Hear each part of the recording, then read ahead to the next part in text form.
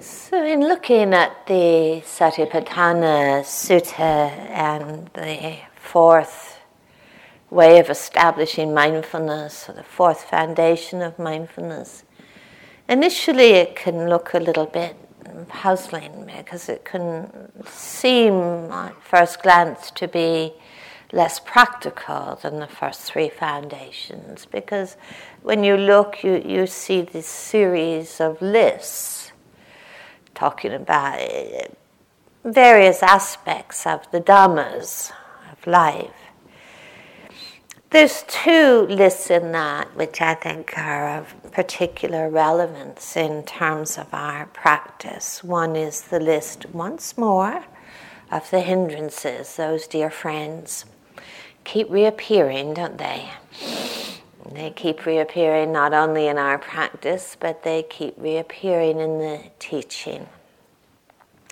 The other of the lists, which has, I think, particular significance for our path, is what is sometimes referred to as the factors of awakening or the supports of awakening.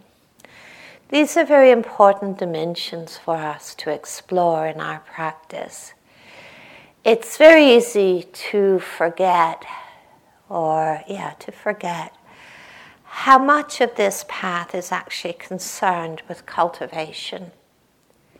And I spoke about this a little bit last night, about how we are continually cultivating the conditions of awakening, the conditions of releasing, the conditions that lead the mind to a place of ease, well-being, mindfulness. I think the Buddha was a very, very realistic person. You know, when you read the discourses, you so much get the sense that, you know, in his own path, he actually worked with a mind that looks uncannily like our own. Otherwise, he wouldn't know so much about it. You know, it wasn't like he sat down under the Bodhi tree, you know, with this mind, you know, that was already perfected and, you know, simply suffused with bliss and rapture. His mind actually, he knew about the mind because he looked at his own mind, at his own heart. And one of the things I think very clearly recognized is that there is a tension in waking up. We cannot deny this. I'm sure you've all experienced that over these days. It's not as if we just prance into a retreat with the intention to be awake and expect our mind and heart and body just immediately cooperates. You know, good idea. You know, why didn't I think of that before? You know, there is a tension in waking up. We all recognize this. This is what, now we can see that tension as being very negative. You know, oh, why is my mind doing this and it shouldn't be doing this? We can also actually see that tension as being creative, because this is where we practice, not only in retreats but in our lives. This is where we cultivate. So it's very important in our practice that we are not just focusing about what we need to get rid of or what we'd like to get rid of, but what are we cultivating that allows the falling away of the difficult, of the struggle. Now, we have all had many moments, I'm sure, in this retreat where we've had very, very intimate encounters with the hindrance factors that we've spoken about a lot, that the Buddha spoke about a lot. And I hope through those encounters that you haven't come to the conclusion that somehow your meditation is a failure, but instead to see that the hindrance factors are not just, you know, something that happens in the first 2 days of retreat, then we get over them and get on with the practice. That these are mental states that so permeate our lives, permeate how much they permeate our lives, almost as if they're a kind of default mechanism of confusion. You know, we can wake up in the morning with the hindrance factors just rushing through. You know, we can go to bed at night with the hindrance factors just rushing through. So I think the reason I've spoken about so much is we learn to take these quite seriously. Not seriously and grimly, But we realize that this is the tapestry that we're working with. This is the mind, fluid, changing, that we're working with. And in case you've forgotten what these hindrance factors are, or somehow you have, sort of thought you were exempt, remembering that whole movement of craving for sensual pleasure, for becoming, for non-becoming, how that arises in our thoughts, in our movements, in our very small choices in the day. And it can be so gross, but also can be so subtle, just as leaning towards what is more pleasant, I want, I need, how do I keep? I'm sure you've had one or two encounters with aversion. In all its forms, the resistance, the judgment, the blame, the shame. There's such a big spectrum in aversion, but it's basically this oppositional stance in life. I just don't want this. As human beings, we want to feel good. This is one of our primary drivers in our life. It's quite understandable. It's quite natural that we would want to feel good. When we get into insisting on feeling good, we get into trouble.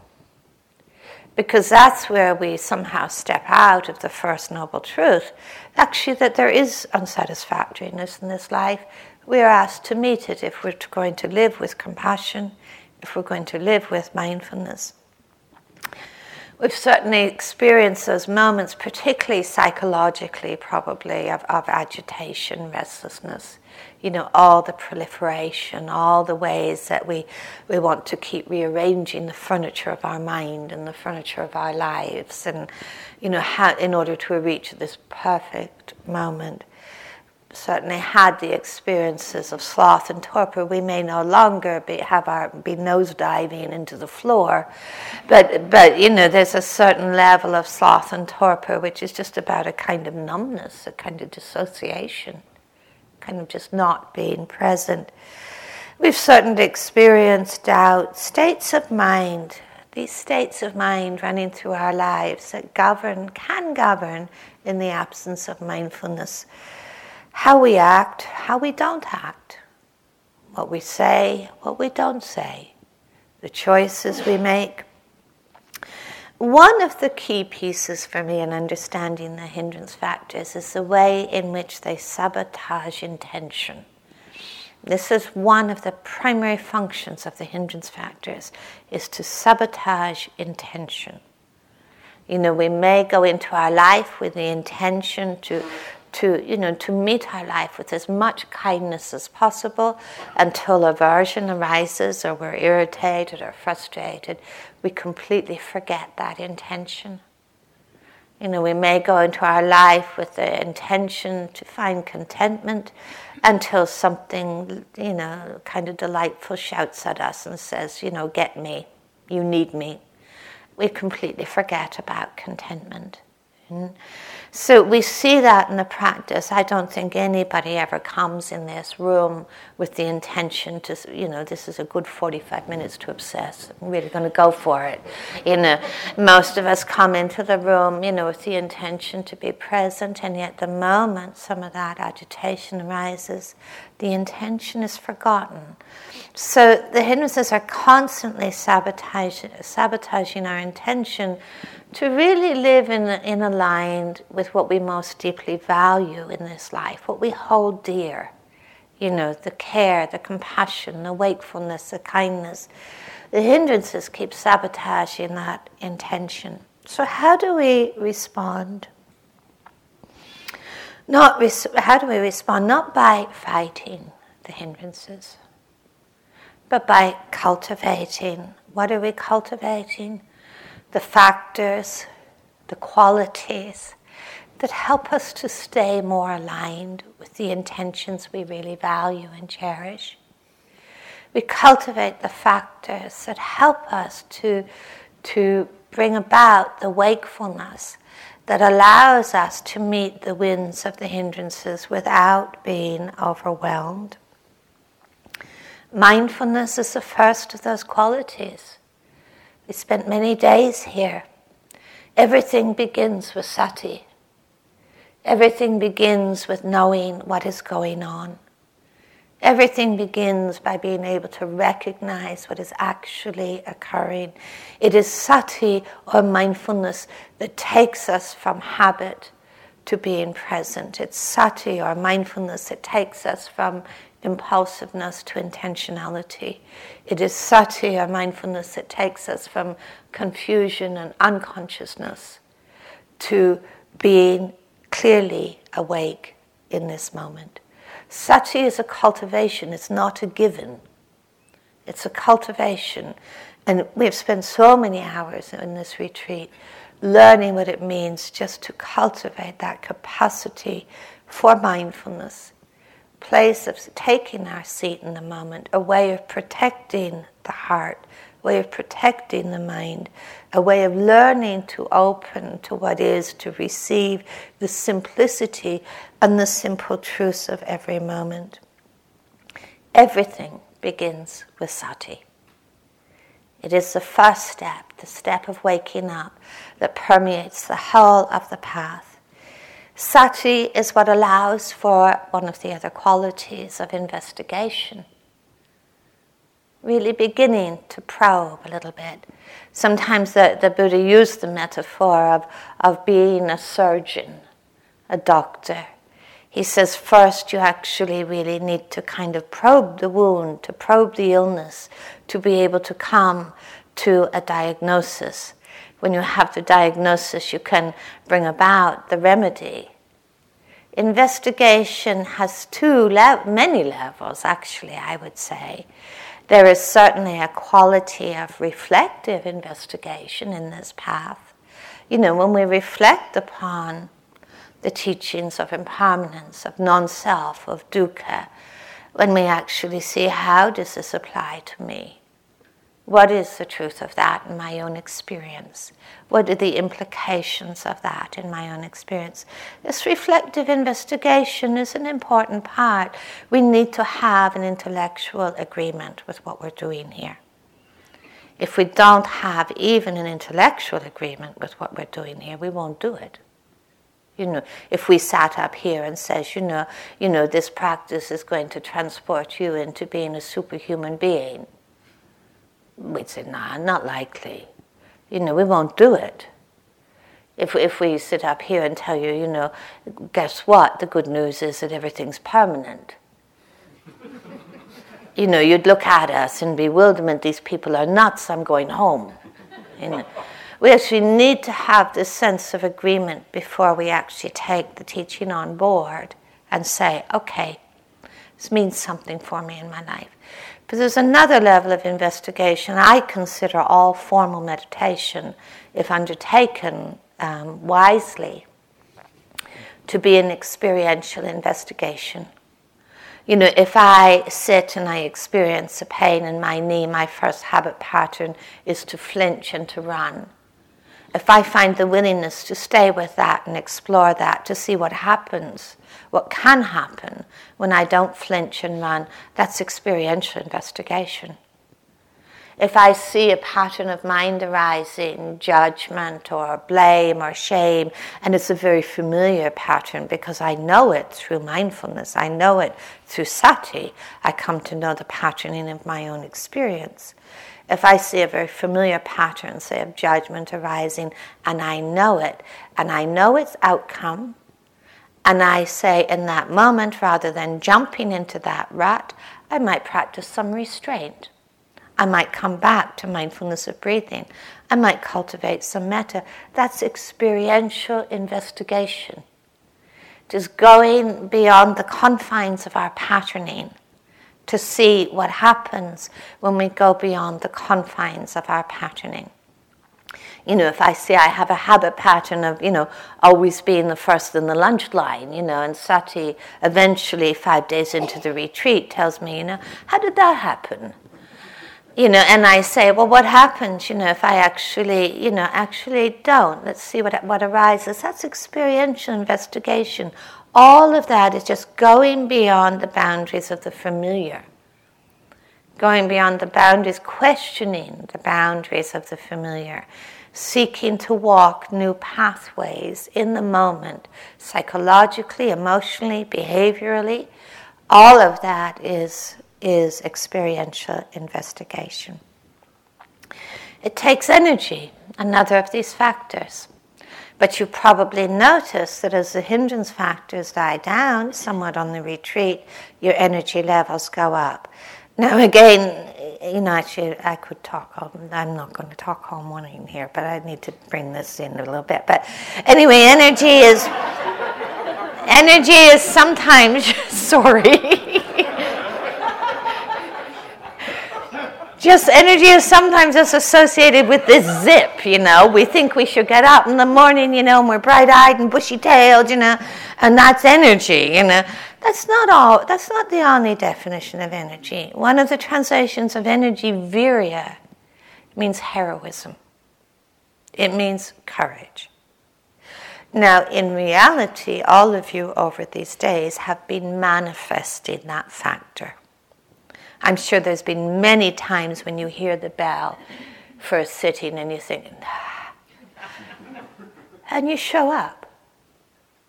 You notice we don't go drag people out of their bedrooms. We don't take roll call. However, we know when you're not here. I have to tell you that too. We know.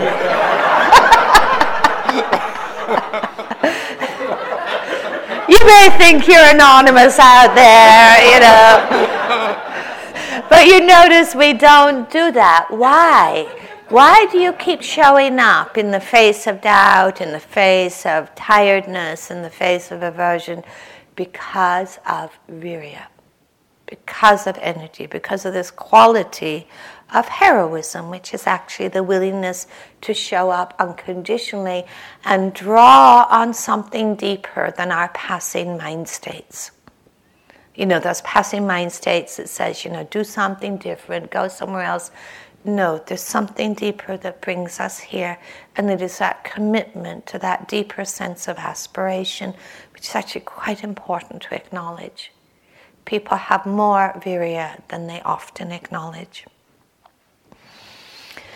It's what allows for joy. The quality that I spoke about earlier on in the retreat allows us to actually appreciate, celebrate our capacity for wakefulness, the small moments in the day when actually we feel touched. We feel there's a sense of spaciousness, of ease, of appreciation. Joy is important in this practice. It is an inspirational quality. It's an awakening quality. That sense of possibility in those moments, no matter how small they are, to appreciate them. There's also the quality of tranquility, the calming the formations that we've been cultivating over these days, calming the proliferations, calming the agitation, beginning to, bring about this quality of serenity, of calming, so important to find that ground within our own being, that there can be that calming of formations. It's what allows us to concentrate, if we use that word, but it's what allows us to begin to collect and to gather, to be here wholeheartedly, to be here fully, to be able to attend, which allows actually for the arising of equanimity. This quality of poise, of equilibrium, of balance, not falling into extremes, the equanimity that allows us to embrace all events and experiences equally, the equanimity that allows us to embrace the inevitable losses, the inevitable changes in our life without being shattered, the equanimity that allows us to embrace the people we love and those that we struggle with equally with care, the equanimity that allows for the calming of greed, hatred, and delusion and really awakens the heart, really liberates the heart. This is our practice. The whole of our practice is involved in this very creative tension of nurturing the qualities of awakening amidst the hindrances, not somewhere else. This is, in a way, the fabric, the very cloth of this path. It's what we do moment to moment. Okay, so once more, taking our seat, settling.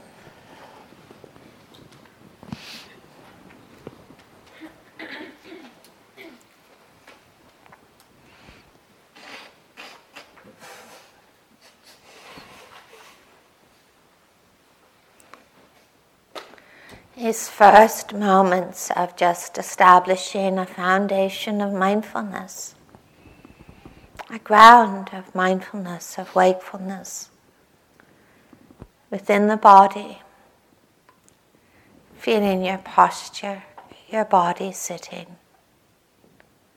simplifying, calming, establishing, connecting.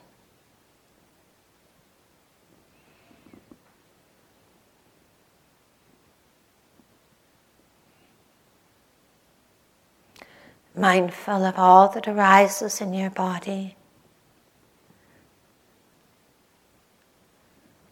Mindful of quietude and sounds. Mindful, simply mindful of all the thoughts, the states of mind that are present in this moment.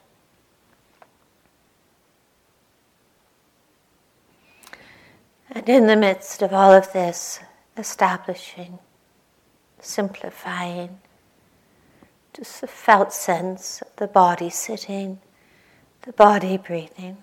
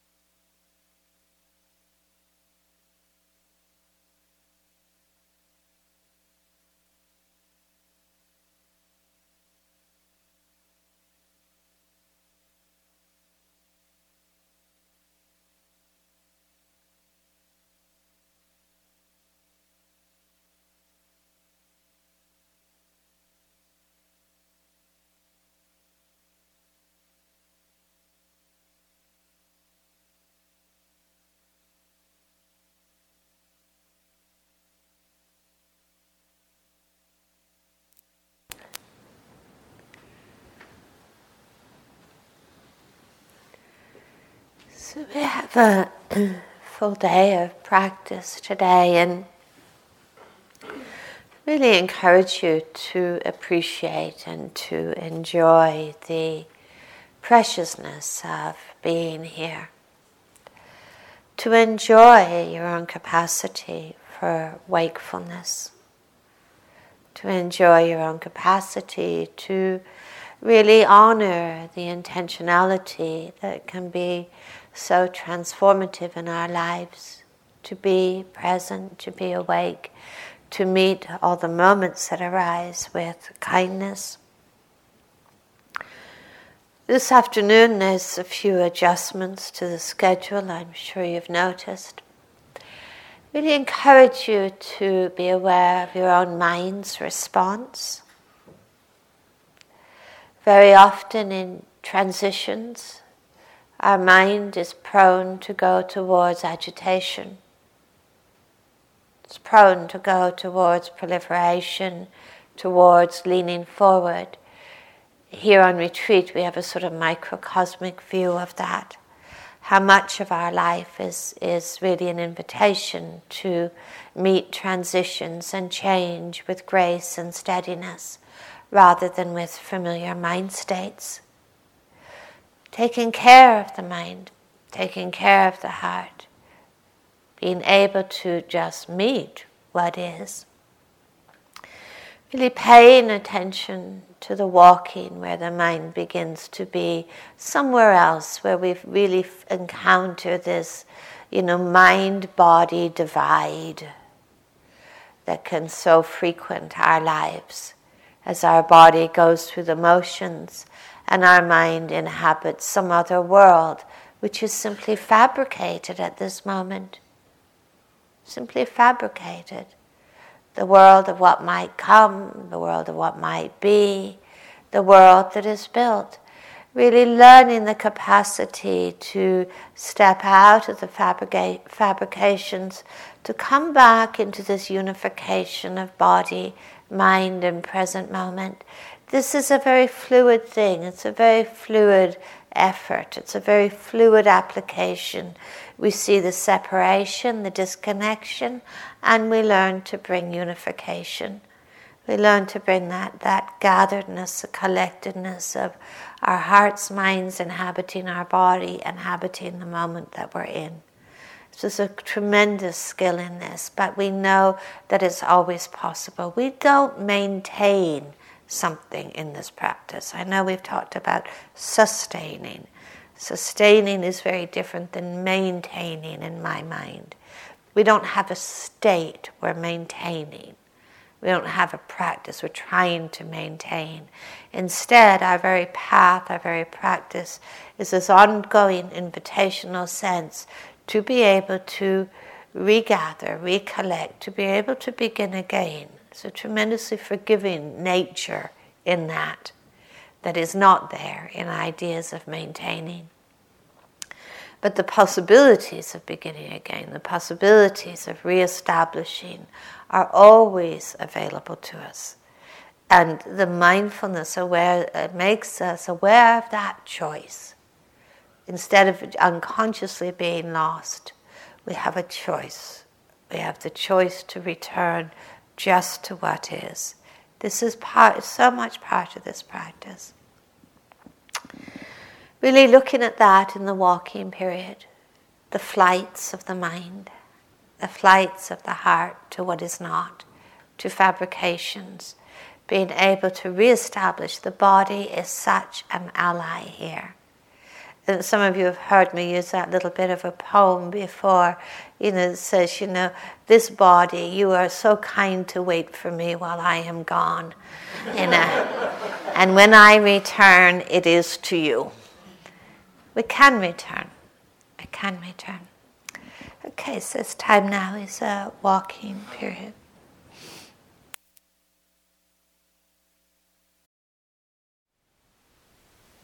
Thank you for listening. To learn how you can support the teachers and Dharma Seed, please visit dharmaseed.org/donate.